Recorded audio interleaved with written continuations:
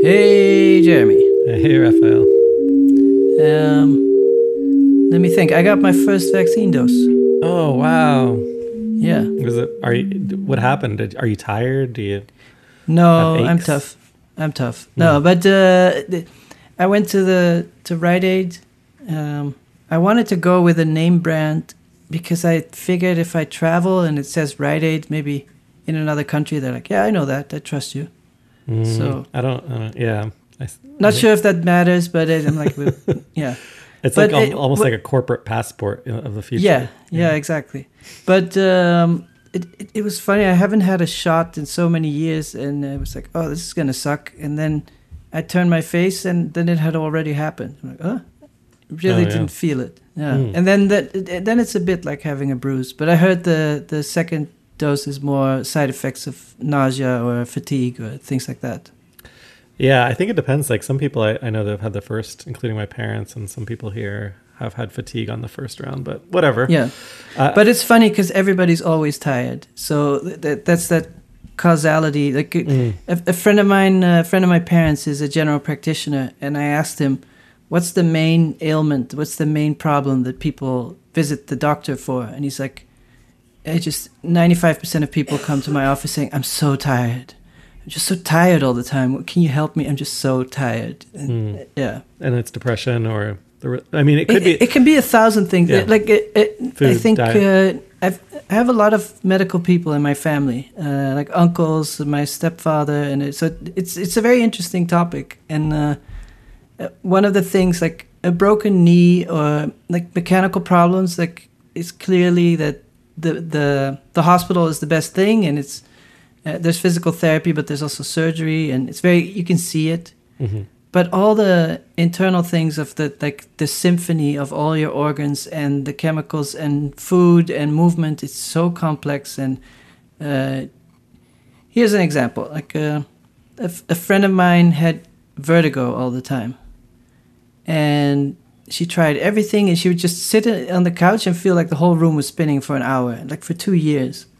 It's terrible. And she tried all kinds of things, like this medicine, that medicine, nothing helped. And then she stopped her birth control, and then it was gone. But then I was speaking to a friend who's studying medicine. It's like, it could be that was it, but it also could be that the problem was at its end. And there's no way of knowing unless you repeat it. And you're not going to repeat it because... So... Right. There's like a difference between correlation and causality here. Yeah, exactly. And so... I think we're all trying to grasp the world and say it's because of this or that, but being tired after a vaccine shot could mean many things. Like maybe you're relieved of the stress, and your body is like, oh, finally we're heading towards the end of the lockdown, and so your body is like in repair mode mentally and like preparing for a better future, and yeah. No doubt. I think there are a lot of conditions that I think even in terms of like, mental health is a big topic, and remote work is something we talk about a lot on this podcast, but it's really hard to separate the stress of the pandemic from whether remote work is a good idea or not. Like that's what I've and it's also sometimes you need a refreshment in your life. And so I think seeing Christina when work from home started, it was a big relief for her because I think her work was too much travel, and I think the travel can be very stressful and exhausting because you're not only working, you're also sleeping somewhere else. You don't sleep as well. You're traveling. You're not, Yeah. And then after a year of lockdown, she's very happy to go back to the office one day a week and work with people on a physical prototype. And it's very rewarding after you've just been on conference calls for a year. I mean, one thing I've noticed is like communication. There's tons of miscommunication. And I'm like, as a leader, I'm not communicating as effectively. And then I've noticed like other leaders I work with are frustrated because people don't understand what they should be doing. Do you think this is a problem that is just we need better technology for collaborating remotely, or it will never? Yeah. Like whenever you say technology will never replace a certain thing, just it's tricky. Like I've been trying to figure this out because obviously I work remotely as an artist kind of most of the time, right? Like unless I'm on site. Yeah, for years. Yeah. And then, but my day job, like I work in person, and I've noticed I'm like far less effective. Like over the last year, I've just been a lot less effective at what I do. It takes more time to make a decision. Like in person, you could figure that out. Yeah, the decisions are worse. 3 times faster. Yeah, I'm working alone a lot, or the resignation will be like, well, I have to figure this out alone. At first, that was rewarding. Like I felt like I was getting all this like big thinking done, but over time, I think it's resulted in like a lot of waste, because normally you test hundreds and thousands of ideas, a day almost at a point, where you're exchanging with, in my case, like I could interact with like 50 or 60 people in a day at the office, because I'd be like moving around from desk to desk or going to meeting rooms. And then the promise of being at home is that you have more focus. You could turn off all the meetings which doesn't happen in reality. But you could say, okay, half the day is no communication and just focused research time. Or all these tools now, like, that are project management tools. Like obviously there was always Trello, which, is now Jira basically, and Monday.com. And even we have project management tools in our app. And that was always like championed as part of an agile workplace. But did you guys add stories to your app? Yeah, exactly. It's funny you say stories, because that's such a core component of how work is organized at a software company. It's all about stories.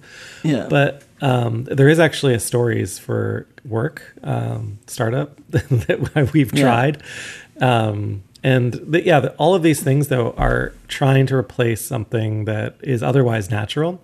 And so I think we're at this stage with software where the work environment, ironically, was kind of really not evolved digitally. It's still Word and Excel mostly. But maybe it's similar to food, where we try to, I think since the 50s, we've tried to replace natural whole grain, whole foods. Mm-hmm. We've tried to can them, we've tried to freeze them, we've tried to powder them, and whatever you do, it's not as good as just eating the plant. Well, there are really successful remote teams, like whole companies like Automatic, who make WordPress. Basecamp, 37 Signals, InVision. But do you know them personally, or is that the PR spin that they want the world to believe?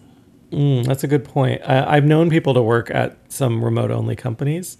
It does seem to like privilege a certain style of work, and that's kind of like, that's not what today's topic is, but that is kind of something that I've noticed, is that even though I've worked as an artist solo, the type of work that I do as an artist doesn't translate into my work life. Working at scale, it's with 500 folks, 500 people, it has just been challenging for me personally. Yeah. And I didn't expect that. I thought, I'll just be an artist, but like with an office. But everyone ends up being a contractor almost, like everyone's a freelancer. But it is funny when you see an accounting software, and you would have to guess how many people are working on this. And I would be like, 7 people could handle it. Yeah, it's like 500 people. But you know how much waste there is in miscommunication. I know. Like the more people, the more waste. Yeah, that's right. Yeah, more people does not equal more efficient always. It can allow you to do more things, but doing one thing well with a lot of people, you can do it well. You can't just do it. You just can't do it fast. Well, I remember Corey Archangel had a show with a laser animation of a basketball player, and he said that was a metaphor for the US. Like, there's a lot of other countries that are more efficient and can use resources better, but the US is just taller, and there's that saying, you can't teach height. So they just do superstars in the US kind of thing? No, but as a whole, the country, like if the whole country... what I'm saying is, I see. Bigger companies are less efficient, but they're taller. Yeah, I see. They're more powerful. Yeah, Yeah. Anyway, which maybe goes into this week's. I want to introduce That's a good segue. You just did a segue. You don't normally do the segue, but you did it. You're welcome. I wanted to introduce the speaker, and the question is about self-promotion. But the friend made mistake number 1. He didn't introduce himself on the audio clip. Oh, no such thing as mistakes. He was thinking. But here's a tip: like, let the people know who you are. Like, promo tip right there. Well, we've received questions from different listeners, and sometimes their email header or their email name doesn't have their last name, so it's hard to find them. There's like these really simple things, best practices.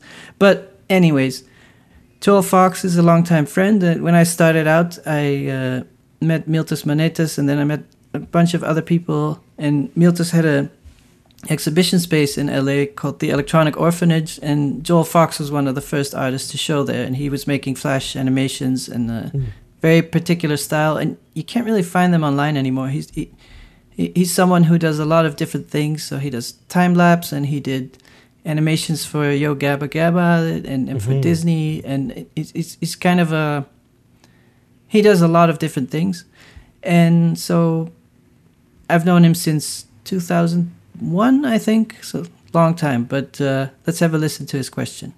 And he sounds like Malcolm Gladwell. I'm just going to say it. Okay. Let's listen again, though. Last week, you guys took on some risky and challenging questions. Good job. I think I have a little bit easier question for you this week.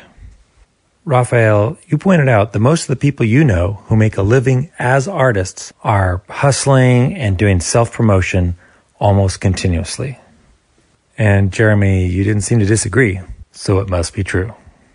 What are some examples of hustling and self-promotion that you've seen be successful for people? What kinds haven't worked very good for people? And successful, I mean, obviously making a living, thriving even, and not becoming some kind of tragic weirdo. So hustling and self-promotion, what kinds make you smile, and what kinds make you cringe? Thanks. Okay, Joel. Thank you for the question. Yeah. So, well, it's an awkward topic, no? Yeah. I mean, well, also I realize he mentioned that if I don't disagree with something, it must mean it's true. So I'm going to be a little bit more self-conscious about disagreeing.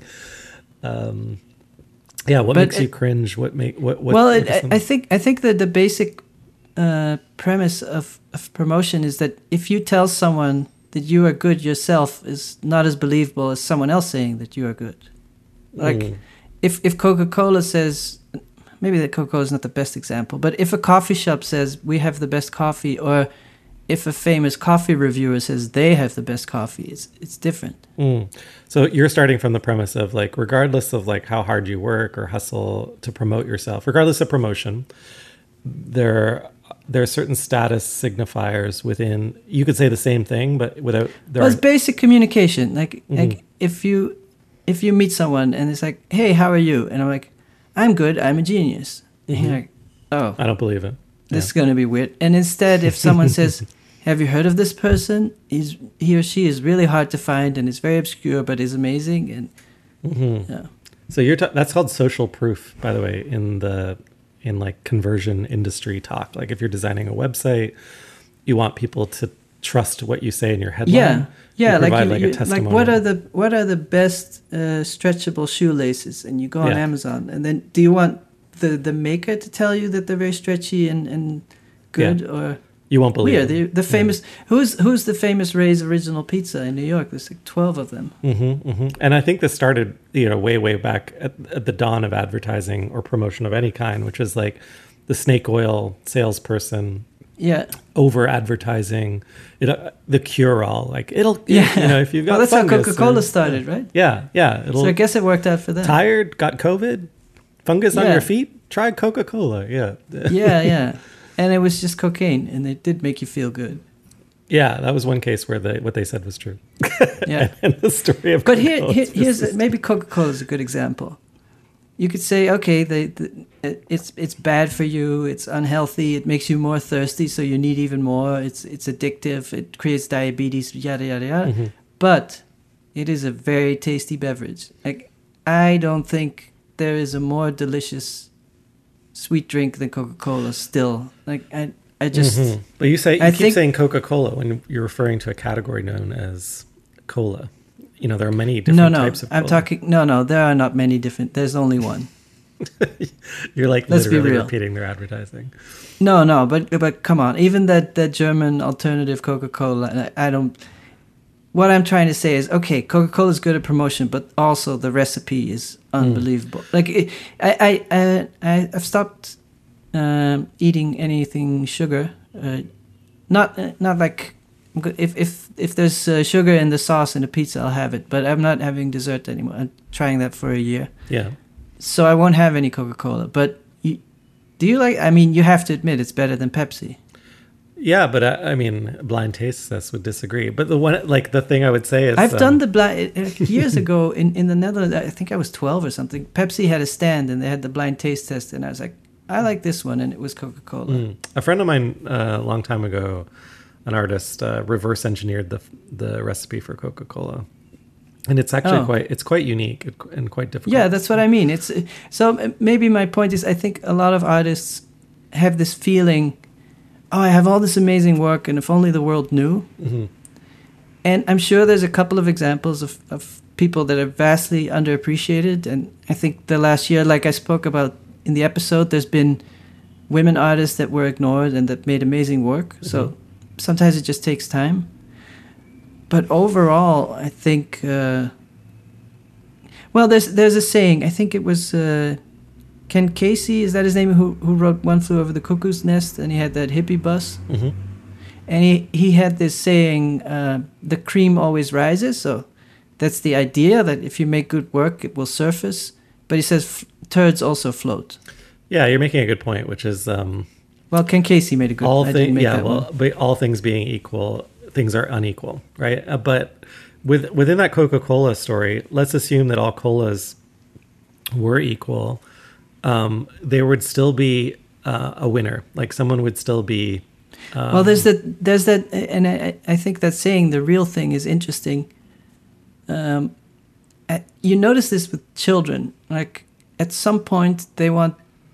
I remember my parents gave me the Alice in Wonderland book by the original author and not the Disney version. Mm-hmm. And I was 6 or 7, and I was bummed because to me the Disney version was the real one. You wanted the racist version of it. Well, the guy was also a pedophile, so it's all problematic. But right.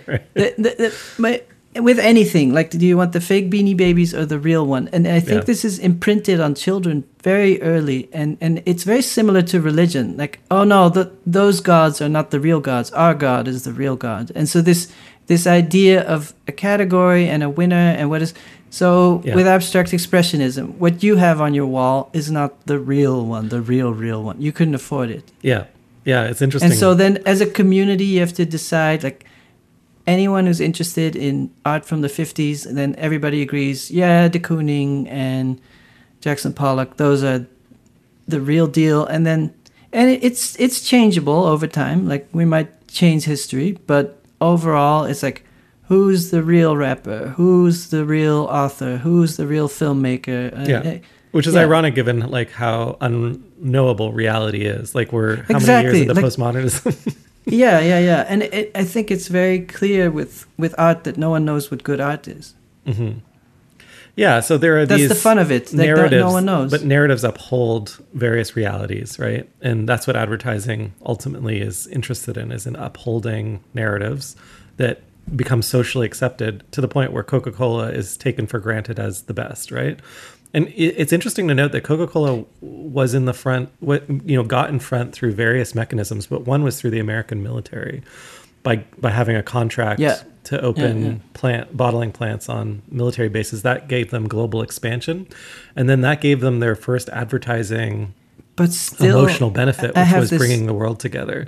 I understand that, and that's all marketing, but I still think they had the best tasting beverage. None of it would have worked without good tasting. Yeah, and so I think there's a thing, someone called it once, art rage. Like, you go in a gallery and you think, this is so stupid. Why the fuck are they appreciated? My work is much better. Fuck them. And that feeling. I haven't felt that in a long time, but yeah. No. Well, you probably haven't been to a gallery in a long time. That's true. But I think there's a longing for people for justice, and that the best work surfaces and is appreciated the most. And I think with any category, perhaps in art, it's the most confusing. Like, why is that better than that? And no one knows. And it's this, a few gatekeepers deciding, and it feels random. And so I can understand that's very painful for a lot of people. Like, oh, why is this work better than that work? I don't agree. And yeah, I should correct the reason I often don't feel that rage. The rage I'll feel is like, why is this story being privileged over that one? But yeah. But the work itself. But what I mean with food, or even with pop music, I think there's a more democratic distribution, and you don't need a lot of previous knowledge, and there's not an atmosphere of like you're not good enough to have a point of view on this. I think art, very often when you ask people, what do you think about art? They're like, oh, I don't know enough about it. But when you ask people, what do you think of this movie? They feel very comfortable giving an opinion. That's a very good point. If so in relative terms to the question, it's hard for social proof to exist outside of the gatekeeper within the realm of art. So you need these professionals who have studied it. It's changing right now, and I think the last 20 years, I think the market has become a more authority than critics. And then maybe now the internet is becoming more of an authority than critics. So it's not the 50s anymore where you have two writers saying, this is art. Yeah, Clement Greenberg doesn't really have it. There's no equivalent necessarily. Yeah. But then all that being said to our audience, I think our audience is not just artists, it's all kinds of creators and people doing things. And then how do you let the world know what you're doing? And it's always this I understand very much that people want a tip and do this, post your posts at this time of the day, and buy followers on this website and guaranteed success. But I don't think we have the answer. Yeah, I mean, you're going to disagree with my hot take, but I'll explain one strategy that I use almost every time I launch a project, and then you can tell me if it's bullshit and I should have been doing it a different way. But first of all, I will always line up a partner that has a different audience, not a different audience, but a similar audience that is not me. So I need an institutional partner. So that might be a gallery, that might be a curator, but I need a partner before I can launch a project. And that's how I get my first credibility. So-and-so is working with me. But you didn't have that in the beginning. In the beginning, I would, yeah, it's true. But I found this over time that I was more successful if I could line up, partners around my practice. It's funny that you say that because I remember when blogs came out, and then people would start a platform to give voice to artists for artist writing. Sure. And I was always like, what are you talking about? There's free hosting anywhere. You could just post something. But there's something about feeling invited. Yeah, and by the way, very seldom has anyone ever said no. And now I work, right now I'm working on a project with collaborating with them. Yeah, Kristen's sneezing upstairs. But I'm working on a project where I've probably got 15 people that I'm collaborating with simultaneously, or creating work with. It reminds me of that SNL sketch with the hip hop video with too many guest collabs. Yeah, they start the intro. This is young this is little this, and then before they've gone through the intro, the song is over. I think it's a great point, but that's my point, which is that's one strategy. So one strategy is to help bring others up and to bring yourself up, you can share audiences. Well, I want to expand on that thought, because there's always the cynical view, and then there's the view of actually making the work better. I also enjoy doing it, so yeah. Yeah. But like you said, it can be an empty shell, just retweet my thing and then it has validity. Mm-hmm. Or you collaborate with someone, with a musician or a filmmaker or a writer, and the work becomes better and you enhance your audience, both. So I think always, if it makes the work better, it's better. Well, that's been my attitude toward it, because I've obviously done solo work, but I often have sought out collaboration, including this podcast, where the other person makes me better and vice versa. Hopefully you won't admit it, but whatever. We get, of course, we get to somewhere different. Yeah. But also the more examples of maybe you do a residency in this. I'm sure a lot of people are listening to this and then getting very frustrated because they don't have a residency or they don't have an institution. But at any scale, if you have someone with a better video camera than you do, or you have someone with a better printer, or someone with a studio that has a certain light, or whatever, anything that makes the work better, collaborating with a sound designer, collaborating with a printmaker, doing something with a dancer, or whatever. If the work, yeah. But now, here's the tricky thing that I always get very confused. Whatever we say, I'm the opposite is also true. Well, what I just described too, also working with people is a distraction. You should always be by yourself and focused. Don't let other people tell you what to do. Don't fall for the marketing crap. I don't think it's binary. Yeah. But that's why I'm always really uncomfortable with these how to be a famous artist. No, I know, but like if you're, for example, if you're writing a grant or if you're trying to get a show, and you're like worried that people aren't going to think you're credible because maybe it's a new region or something. For example, say I was to do a show in Norway, which has happened, and I didn't have a Norwegian partner who said, "Hey, this guy Jeremy is pretty famous in Canada." Right? Like, yeah. Well, that's what the CV is for. Yeah. So exactly, but the CV complemented by a partner saying, "No, we believe in this person, and here's how. This is why it's important in this region, or in this forum." That has, I will just say, like, always been true, including at the very, very beginning of my career. In terms of like, I remember when Rhizome first wrote a story about me, and for the internet kids out there, Rhizome used to be like the Clement Greenberg of internet art. Don't quote me. I mean, you can quote me on that actually, but like, and they still have some authority. I'm not saying. I don't even want to say it's diminished authority. They're just other, things have changed. Well, I think the difference is when they started, they were the only one, and now there are multiple online Pepsi archivers and tastemakers and platforms, and it's expanded. Yeah. Yeah. But that article, helped launch, my career in a lot of ways. Like I met way more people and did way more stuff, and more people found out about my work, enough to get me the ball rolling. And I already had a ball rolling, but it accelerated the roll. Yeah, it's hard to say what piece of the puzzle. Yeah, but I just always recognized it. And I remember I ran into it was Marissa Olson that wrote the piece, and I ran into her at a party, and she thought she knew who I was, but I knew there was no way she did. So she kind of was just being nice. And you walked up to her. You don't know who I am. Well, no one did. She was just being really kind, or either that or socially anxious. She's the one who coined the term post-internet. Well, there's debate. Let's give it to her because she helped me out. But Gene McHugh was also writing about that at the same time on his blog. So, but so maybe the premise or the thesis, what I think there's people with undeniable talent, and there's people with no talent, and I think the people in the middle are the ones who really benefit or suffer from lack or too much marketing or benefit from marketing. So I think if you're someone like Aphex Twin, it doesn't matter. Like, that work would always surface. But then there's stuff in the middle that if it didn't get promoted, it's underappreciated, and if it did get promoted, it might be overappreciated, where you're like, this song isn't that good. Why is this? And it's just pushed onto you. Well, I think I have a bit of a backward thing in terms of if we answer the question around what makes me cringe, it's like, even though I have this famous new media artist persona, my attitude is a little bit the opposite, which is I hate the idea of applying for things. I like things to come to me, not to have to go and chase them. Well, that's maybe the argument. Like, if you're always chasing clout and working on stuff, you're not focusing. And maybe if you would do an A/B test and do 2 lifetimes with some kind of time machine, and in the one you focused on the work and gave promotion 10% of the time, and in the other one you gave promotion 90% of the time, and the work suffered.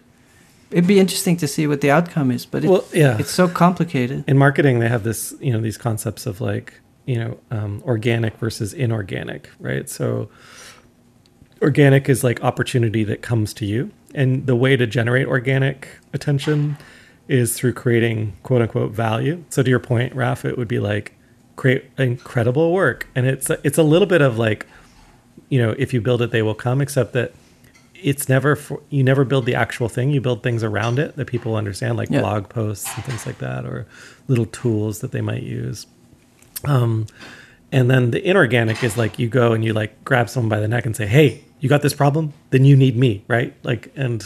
That's, you pay for that attention. It's expensive because you have to at a high enough volume, because the number of people that like being grabbed by the neck and told what they need, it's just not a very accurate science, even in the era of the internet, by the way. It's just, you can generate a lot of volume, but actually getting people to pay for things is still a tremendous challenge, and mostly because there's so much choice in the world, and that's true of artists as well. I always think of there's a documentary about the Ramones, and they really saw themselves at the level of the Rolling Stones, and they were always promoting and touring nonstop. They basically toured for their whole lifetime. Yeah. And they were like, why are we not selling out stadiums? Our songs are so good. And they got more famous after they died, when H&M started printing their shirts, probably not paying them. And then you look back and it's like, did they need more promotion, or were they just... Well, here's my argument. My point would be that they were actually doing a kind of inorganic advertising or organic, a little bit of a mix. But it's also... But the point is simply that they were building brand recognition, which is to say, that's like the other form of, and I know that word makes everyone squirm, but what it means in its heart of hearts is that they were doing something different, but with the belief that by being different, there would be enough other people in the world that would be like, hey, I want to be like that. That over time they would start to do the work for them, of advertising, which is what happened, right? I think the documentary is called "End of the Century," and it's a very meaningful documentary to me, because there's this dichotomy of success and also having a dark personality and not being cynical and also seeing everything as bullshit at the same time. Yeah. So they had great success in Mexico and South America, and then they would get back to the States and be in a club, and there'd be like 500 people. But elsewhere in the world, there were legends, and they just weren't happy no matter what. Mm-hmm. It was just this, and I think a lot of artists just feel like maybe the best example is online promotion. Is, of course, anyone can do it. You just get some tutorials and slam Instagram 5 times a day, whatever. But the thing I think that really works in the art world is the personal relationships and writing and being seen as an intellectual authority. And that means a lot of meeting people, getting drunk with them, and revealing secrets. And it's really like a secret society. It's not like the influencer culture. It's more like, oh, we've been guarding this secret for 400 years, and I will open the door for you slightly. And I'll agree up until like the fine art world. But I've actually had like good friends in the fine art world who, at a certain point, at least we get to the point where they're like, "This is why I won't show your work." And then other ones who are like, "Yeah, we definitely have to work on something together." And honestly, that's because there's a conversation. You're right, that's happening behind the scenes, where you're kind of learning where they're trying to go, and then it's another collaboration story. Bless you, Kristen. Bless you. We've got a lot of partner clatter today. But hashtag pandemic. That pandemic life. Yeah. But like, I don't think it's easy to just. I've made so many works about the gatekeeping and institutional power that I can't ignore your position. Like, but there's also some work that I've done over time. I think I've shared this with you before and on the podcast, where I've met people very early in their career while they're in school. Actually, is the most common place that I meet, like curators as an example, as gatekeepers, and a percentage of those curators or gatekeepers progress to an institutional level. It's just a matter of like wild. Numbers. It's really funny because you're 25 and someone says I'm a curator, but they haven't shown anything. Yeah, they're just like all they have is a laptop and some bookmarks of works they like. And then like a couple of years later, they're running a museum.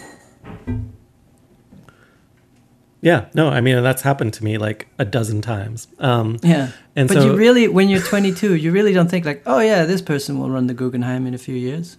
Well, in all of those cases, though, I tried to help those people out early on. And because I was helped early on, it was sort of like, so the relationship stuff does matter. And I think I don't think that's cringy. But if I say it like that, like, oh yeah, relationships, business is all about relationships. Well, there is a cringe factor there. There's a cringe factor there that when the social and the professional overlap, because you grow up and you're 5 years old, you meet someone and we're like, we're best friends. And you really are at that moment. And I don't think there's a lot of professional strategy at that moment. You're just like, you like stuffed animals, I like stuffed animals. Okay, we're best friends. Yeah. But then over time, you start to get more strategic or calculating, even if you don't admit it. Like, why are you getting a coffee with this person and not with that person? And then you get into these weird things where you thought you were friends, and then your work goes in a different direction, and you're not in touch as much anymore, or the other person's too busy, and this isn't going to help me. Why would I work with you? Yeah, and so that's a side. I think if you go 100% like, well, this is all business, and whenever I smile, that's a calculated move, or these are all friends, and I don't want work to get in. It's very difficult. I think that part. Yeah, no. Like I think subconsciously you are nicer or give more attention to people that you get something back, even if you don't think you're insincere. No, I've had this experience. I had it last week. Where like someone that I almost collaborated with a few years ago, they've become a little bit. They're more advanced now. I reached out to them. Hey, do you want to work on something? And they're like, not this time. Yeah, but it's like if you go into a room, and you see two friends that you haven't seen in a long time, and one of them just became a head curator at an institution, and the other one gave up in the art world and decided to get into gardening. Yeah. And then who do you talk to at that moment? And maybe the curator, there's more to talk about, you have more in common, and maybe the gardening person is more interesting and you're afraid to talk to the powerful person. This is the cringy ballet section. Yeah. And also like there's a point in your career early on where people want to help you because they were helped. And then there's a point later where it's your colleagues and peers and stuff. And there's been some hierarchy, some stratification of hierarchy, right? Like some people are at different levels and it's like, no, we're not in the same club anymore, my friend. So that can happen too. One of the examples I think of is, I love Peter Halley's work and this kind of dystopian abstraction. It looks abstract, but they're all kind of connected prison cells and symbols of modern life and in neon colors. And I spoke to someone who he was his teacher for a while, and I was like, what is he like in person? And he's like, oh, he's definitely a person who will walk into a room and see which person is the most powerful, and then talk to that person, like always. Mm-hmm. And maybe not thinking about it. And that's what I meant with this, are successful artists always hustlers? It doesn't mean that he's online all the time saying like, yo, check out my new drop. Yeah. But he's a person who is not afraid of finding the most relevant person at that moment and see social interactions as part of his work. And I think whether it's Marina Abramović or James Turrell or whatever, I think most of if you do a study, they're all probably people who will directly go to what will help their mission. Yeah, but this is going to be true in business as well. Yeah, that's what I mean. And I think there's a romantic view of the artist just being like a fun person and just doing whatever. And I think that's like the folk artist by the side of the road image of the artist, which is like, they're just going to keep painting hubcaps and someone's going to come along. Those people sometimes also break through. So there's no telling. But in my experience, just someone told me they went on some kind of residency and Olafur Eliasson was there, but there were collectors there and also artists, and the collectors really just wanted to hang out with the artists and get drunk. Mm-hmm. But Olafur Eliasson was just straight up working all the time. It's just like digging rocks and specimens and taking photos. He didn't have any time for social. He's just like, I have to explore this terrain and this climate. And yeah. I know. I do remember that from my first residency. I went to, I think I've said... Maybe what I'm trying to say, sorry to cut you off, but that big artists are very professional. Like, I don't think there's many exceptions. Well, yeah, I think it's a good point, which is you can't just do the networking thing because then you come off as like, just doing that and there's no substance behind the communication, right? So I don't think that strategy works on its own, right? Yeah. You'd actually have to have something that the person... is interested and has value. No, the thing I was going to say is... to relational aesthetics where you're like, I don't really want to make work, let's just network. Well, I having made relational works, I think it's more complicated than that. But you're right, where like the connections inherent in the work are part of the aesthetic you're presenting. So I always thought of relational aesthetics as the most decadent form of art. It's like, I don't even have to make art. I know these people, so they already like me. Yeah. Well, in fact, they like me so much that I'm gonna make fun of them in the art. Yeah. And they're gonna pay me for it. Yeah. But Yeah, I think the thing about work versus socializing, even in a residency context, does resonate with me because in the residencies I did early on, I would put like so much of my attention towards work, and I'd completely ignore the social because they're like, who are these bozos? Like, they're not making anything. And I just found it as like a factor of respect for the residency and the craft. I should be making things. But what a wild idea. Yeah, no, and I think that that's true. However, to be in a place like for a residency in a new place and to not try and connect with the people that created the scene that you're integrating in is a missed opportunity, because you might be missing augmentations or information that would make the work stronger.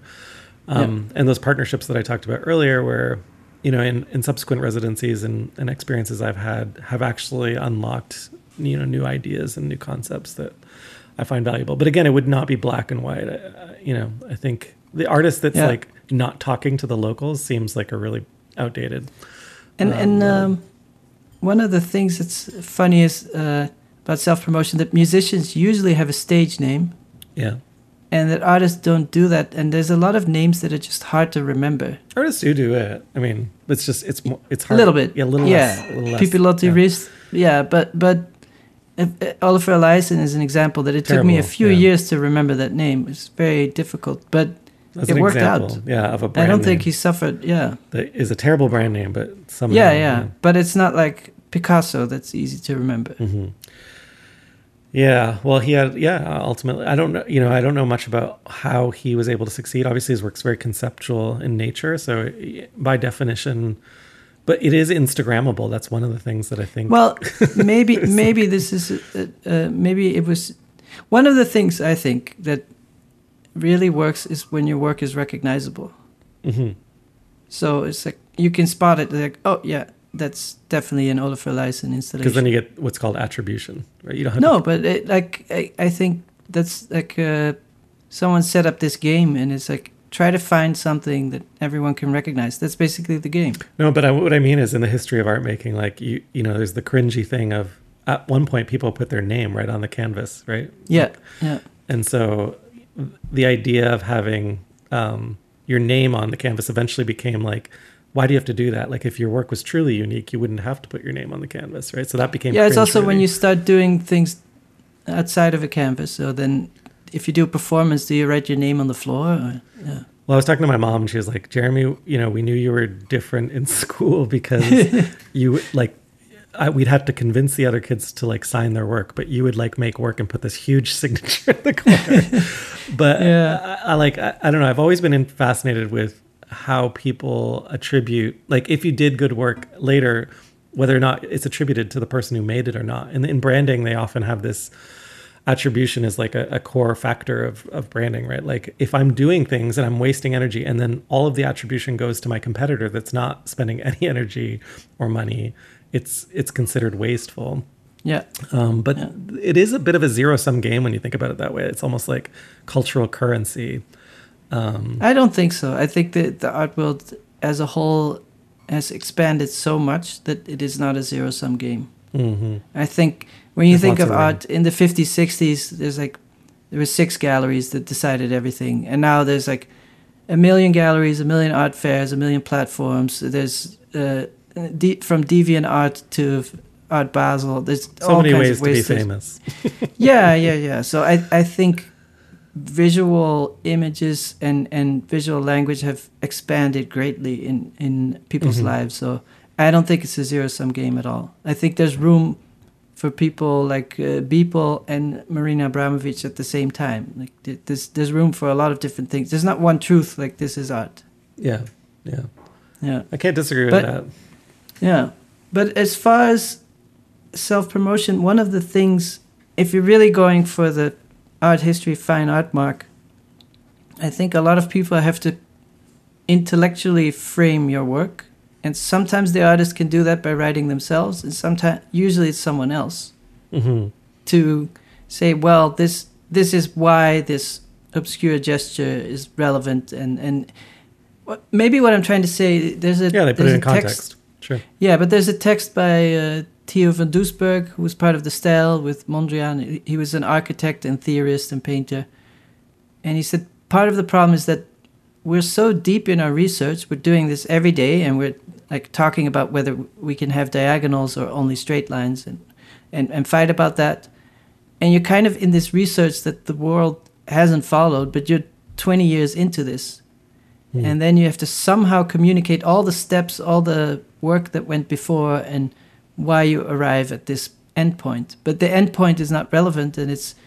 Well, it took us 20 years of looking at a tree and reducing it to lines, and then reducing it further, and you arrive at this grid. And how do you communicate that? And he was saying... at the time, he was frustrated with art writing, and I'm sure every artist is frustrated with art writing, but if you say it yourself, it's just not believable.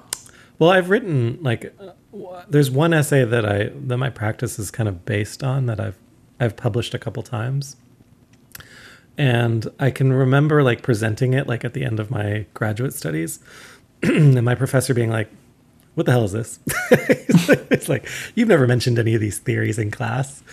But what, in retrospect, what it has helped me do over the years is remember, kind of where I started and what the kind of core concepts were. Because as you build up a body of work, you can do that in reverse, which is like the way a lot of folks do it too. And it'll be someone else writes about it in reverse, right? Like, oh my God, after 30 years, looking back at, Marina's works, we can tell that it was about this. Or you can project into the future as the artist, or even a writer can help you do it. But rarely. She's an extreme self-promoter, I think. Well, that's where I would say any part of the day, she's like, call all the newspapers. I have something to say. And Marina would probably have projected the position she's in now, 30 years ago. She would have said, this is what it's all about. And I'm going to do this for the next 30 years. This is my truth. Follow, Well, that's that belief thing. Yeah, well, she's just like, oh, you don't need reasons to believe. Just pay attention for the next 30 years. So it's definitely like a more projected brand image versus like, I got this. Yeah, versus just waiting for someone else. Yeah. And even like, we've talked about Chris. Do you like her work? Folks. Well, her early work, which is like such a cliched thing to say, is really elegant. A lot of the work she did in collaboration with her partner. But do you think she's a good example because she was going into a new category? Like maybe some other people were working with performance in the body, but she nailed it, and she demanded the category. Mm-hmm. She's like, this is my category. Okay. All you other guys, whoever, anybody else, no. I'm the performance artist. I think she really hammered down, like, I'm not going to compromise. I'm not going to also make paintings or sculptures. I'm going to be pure, and I'm going to go all the way with this. And I think it's not a matter of whether she was born in the era of Twitter or in the era of newspapers or whatever. She's like this. She wanted to be the Coca-Cola of performance. You're making a really good point that is true of a previous question from a listener, which is the role of sacrifice in promotion. And so, because her commitment to a different idea, like with great, takes a certain amount of like sacrifice and focus. Like, I'm not going to be distracted by these other things. I'm going to say no to a lot of things. That's the Apple thing. Yes to Steve Jobs, like 1,000 no's to one yes. And but maybe my point is also that she seems very pure, and she's the pure artist who rejects the market. But at the same time, she's a very savvy marketeer who hires publicists. Who almost made a museum for herself.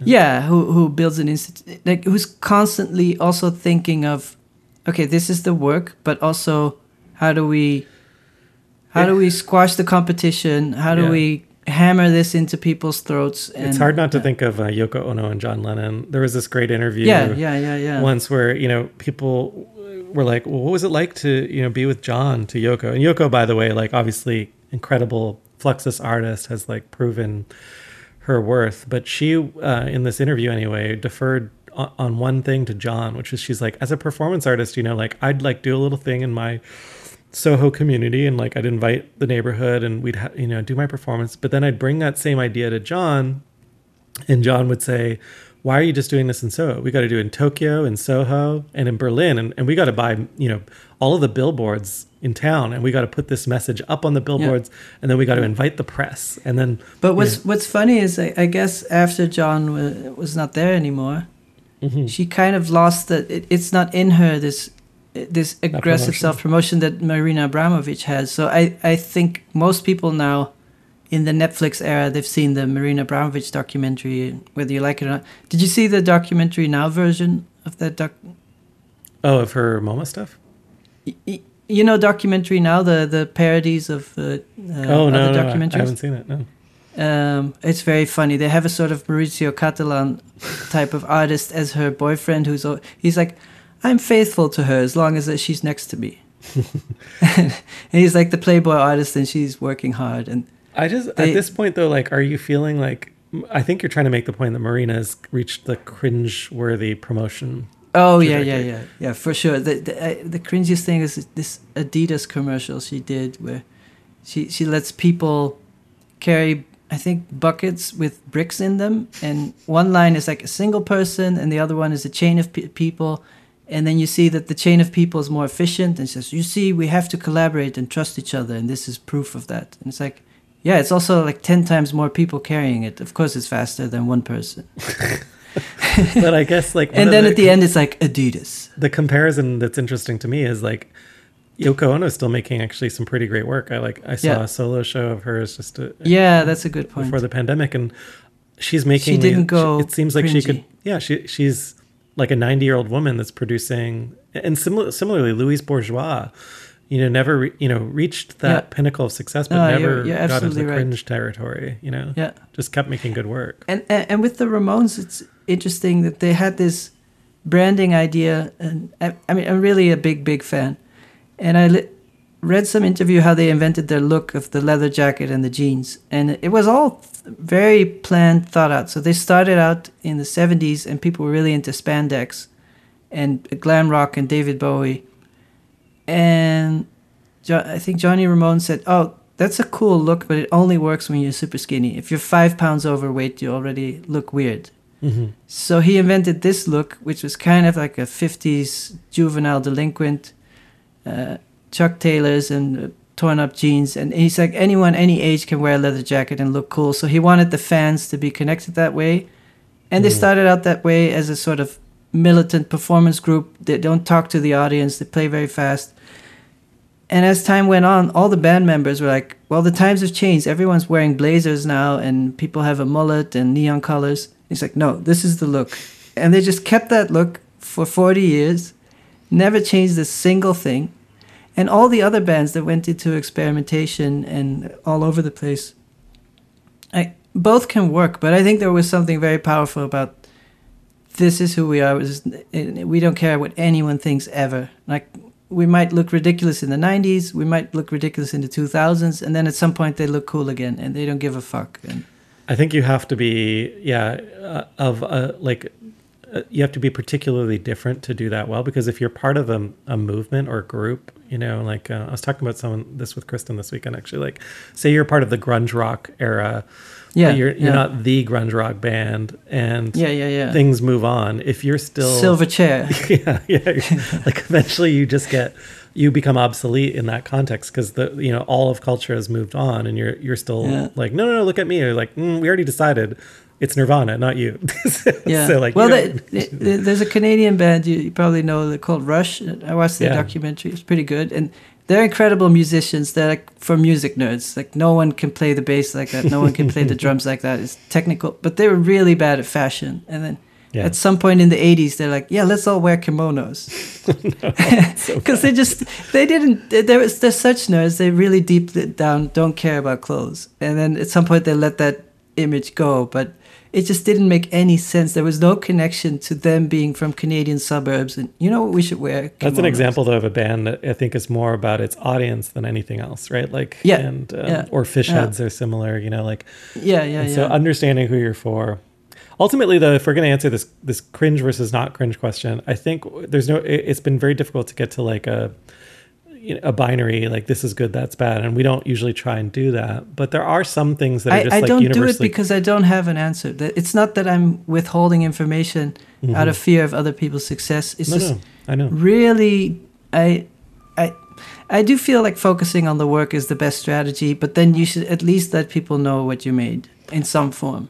Yeah, you gotta put your name somewhere there. Otherwise, you won't get attribution. Yeah. So when you send an email put some link in the signature so people can see more, and preferably put your full name or some way that people, if they Google you, they can find you. And so if your email says Joel and your handle is, I'm not saying Joel Fox did this, but let's say your email is Joel and your email handle is Joel9365@gmail, and there's no signature, and then someone gets this email, what are they? They're going to Google Joel9365 and not find anything. Yeah, I also think you need to provide enough context or information to pique someone's curiosity. But the assumption that people know who you are, know anything about what you do, should be like near nil on almost any like brand communication. A friend of mine said this. It's very true. Never underestimate how little other people think about you. Exactly. Yeah, there's just too much information, too many people out there. But here's the thing, that as I grew up and knowing the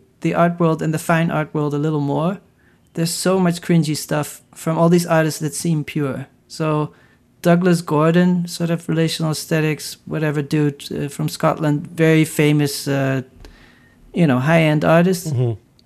In the beginning of his career, he would leave cryptic messages on curators' phone answering machines and like poems. And it's such an ass kissery to just go like through a Rolodex of the art world and then on the phone say, if time doesn't exist, why do we miss each other? And then just like cringe. It reminds me of when I worked in advertising, people would send their portfolios like as a plant, and you're like, I don't want to see this plant portfolio. Like, I get it, you're creative. There are a lot of, last week I got a baseball bat portfolio. Like, but maybe the point is like, there's artists that did really well that were really cringy in the beginning, so it's okay to make mistakes. Well, I've obviously like I've even had projects that were just advertising, And Chris Burden, who I love to cite, like ran advertisements on cable TV for a long time. I think you can use some of these aggressive... Well, that's a good example where the self-promo is part of the attitude of the artist. So he's like, well, advertising is weird and ridiculous and corporate, but I have to promote myself and I'm going to use those crude tools and it will become a work. Yeah, that's the difference, though, I think, is it's like... Yeah, so he's not saying... Yeah. On the advertising, hey, come see my show. He's using the ad as a native format. Well, I always used to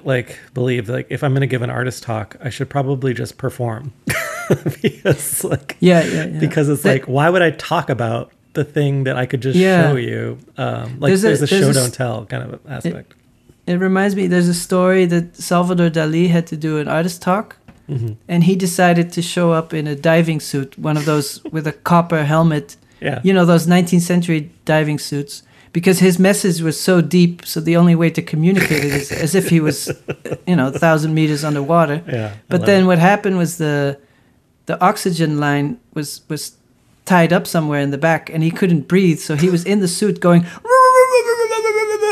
and people were laughing. They thought he was performing, but he was actually dying. And they opened it right on time. But that is an example of self-promotion.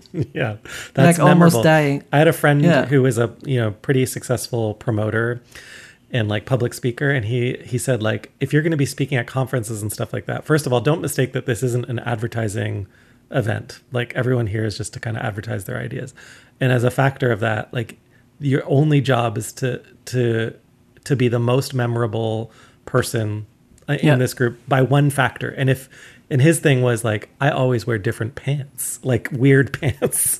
But like just the change in rhythm was enough to propel his message, right? Because most people just shut off. And it is true that, in my experience, that people won't remember what you said, but they will, and it's cliche, but they'll remember how you made them feel. But, ultimately that's conditional on like, what value have you created for that person? Like, is it useful and when I say useful, like, have you made them smile? Have you like improved their life in some way? But just to ask. And I do think that I always think of this analogy of the night sky, and there's so many stars that there's no way you could remember all their names. And that's kind of, as an artist, you think from the point of view of your creations and yourself. So you're like, of course, everyone should know. But from the audience point of view, there's a billion choices. And then we develop these constellations. So we develop structures like this is performance art, and this is the Big Dipper, and this is the North Star, and it's right next to this or that. And so people need a kind of map. And so how do you position yourself in that map? Yeah, we just have that makes sense. There's very little attention. It's the bottom line, unfortunately, is in this life we'll be lucky to get, some attention. And one way to do it is to have a legendary story and say like, I almost died underwater, or I was shot 9 times because I would do anything for art. Or like Kevin Biersdorf, just like stop at the peak of your career. Or I ate 1,200 cupcakes, or whatever your thing is. Yeah, there's got to be, but there has to be a narrative, which we've always talked about, or some story that makes logical sense in order for people to remember. Because people do remember narrative first and foremost, right? Can you think of an artist that is in their 60s right now that that is underappreciated? In their 60s, underappreciated. Like, did you really think the work is great and art history really ignored it? Well, I mean, I know people who are dead that, have been ignored. No, that's but maybe 50s or 40s, but just like, I know a lot of people. I have lots of friends, for sure. Yeah? Well, but they've managed to carve out a niche or an audience usually at a certain point. But people who really just make amazing works in a room and nobody has ever seen them. I don't know anyone like that. Well, because they've stopped making them at a certain point without an audience. Yeah. I mean, I know hobby. At that point, they start to refer.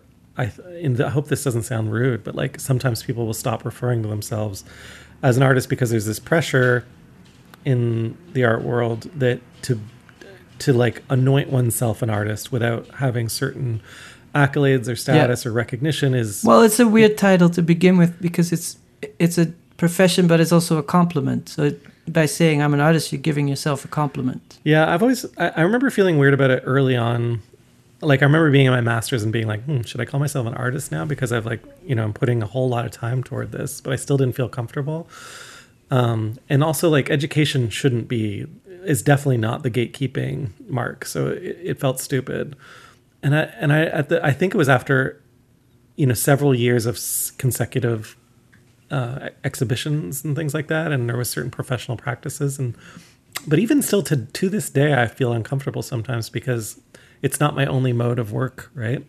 Yeah. And I found it's very confusing for my audience to find out that I work in corporate leadership. For me it was important from the beginning to say it because I was operating mostly online, and if you said you're not an artist, people just assumed you're a web designer, like, I make websites. So if I would meet someone like whatever art person, probably kind of old, and I would say like, oh, I'm an artist. Oh, cool. What do you do? Well, I make websites. And they're like, oh, could you make my website? Yeah. I'm like, no, that's not the point. These websites are pieces of art. So that you just described actually probably where we could have spent a whole podcast episode, which is like those 2 sentences or those 2 questions. What do you do? Okay. Yeah. Then you say an artist. Okay, then what follows that sentence? Yeah. All of us, everyone listening, I'm sure, has agonized over the contents of that line. Especially if you work in a known category. So you're like, well, I do social sculpture, and then how is it different from anything else? And you can't really show it in documentation. And then, okay, here's the worst example that I ever had. For some reason, I met this person who is a collector and friends with people in Paris, and she was friends with the granddaughter of Picasso. Ooh. And the granddaughter of Picasso and the head of TEFAF, the big art fair in the Netherlands, and this girl, and we're having a nice dinner. And they asked me, oh, what kind of art do you make? And I'm like, well, they're websites, they're kind of weird. And the girl kind of to tease me, is like, tell them about the finger piece. And I'm like, no, it's okay.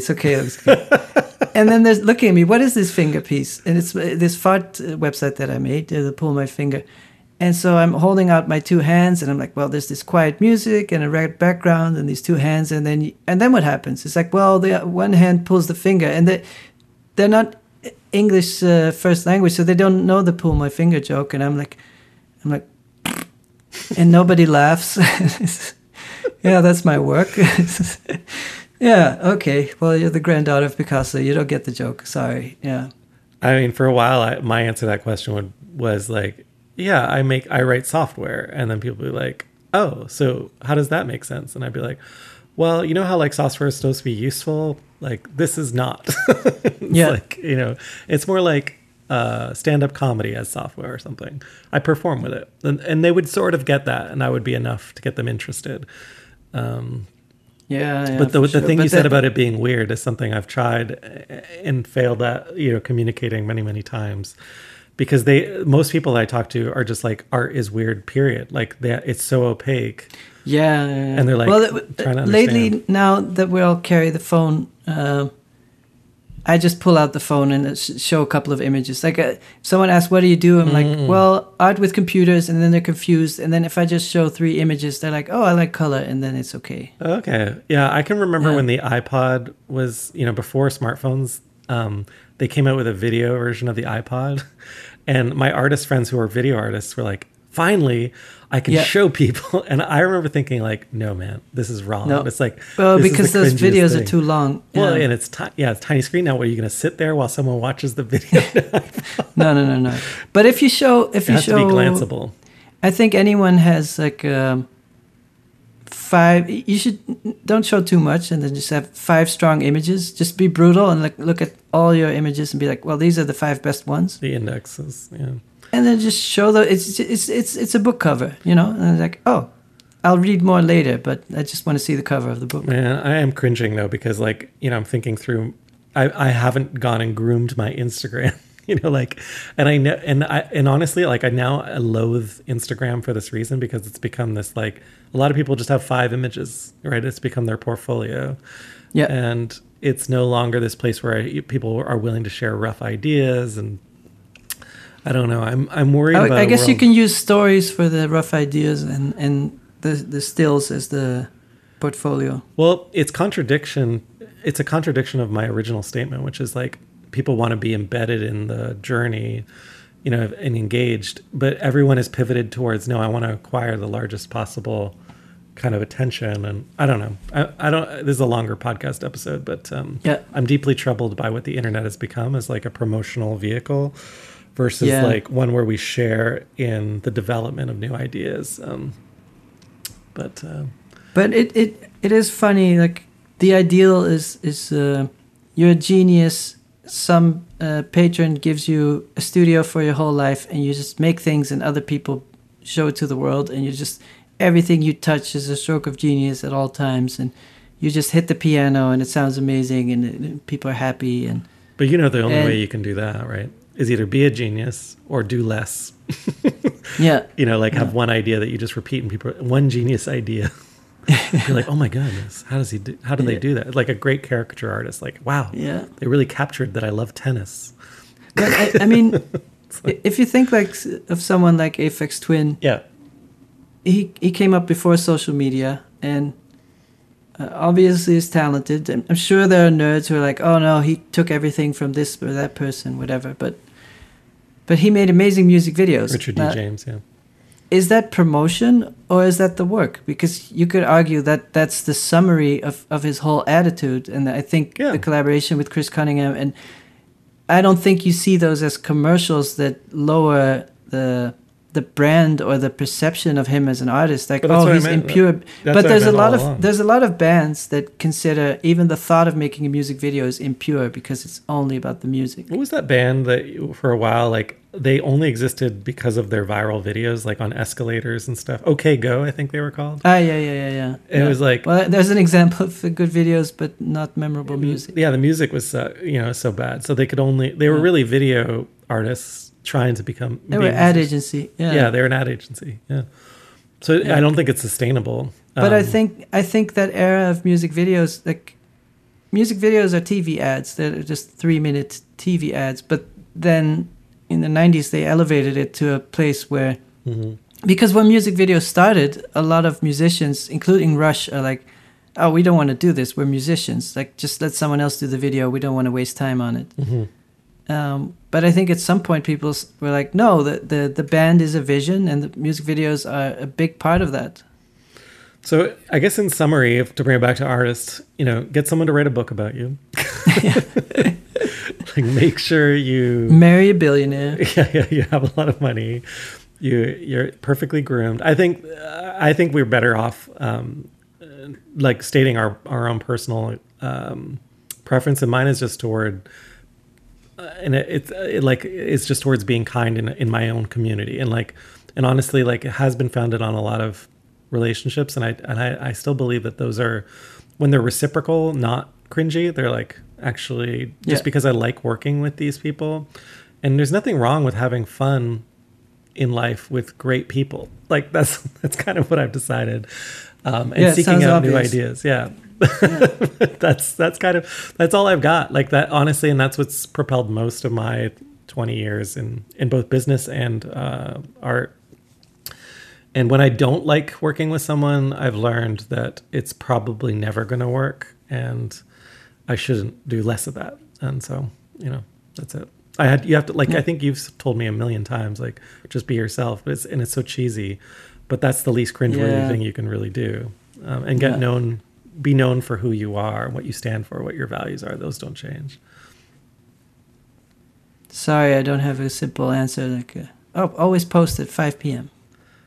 Yeah. Oh my God. I actually got asked that question the other day, and it's like, by the way, it's Tuesdays and Wednesdays, according to statistically. But that makes it anyway. All that stuff's so stupid, and it comes and goes. But the one thing, and then everyone posts on Tuesday because of that, and then it turns out it was a bad idea. Yeah, and it's just such a boring way to spend a life. I do think, from what I've seen, is you need energy.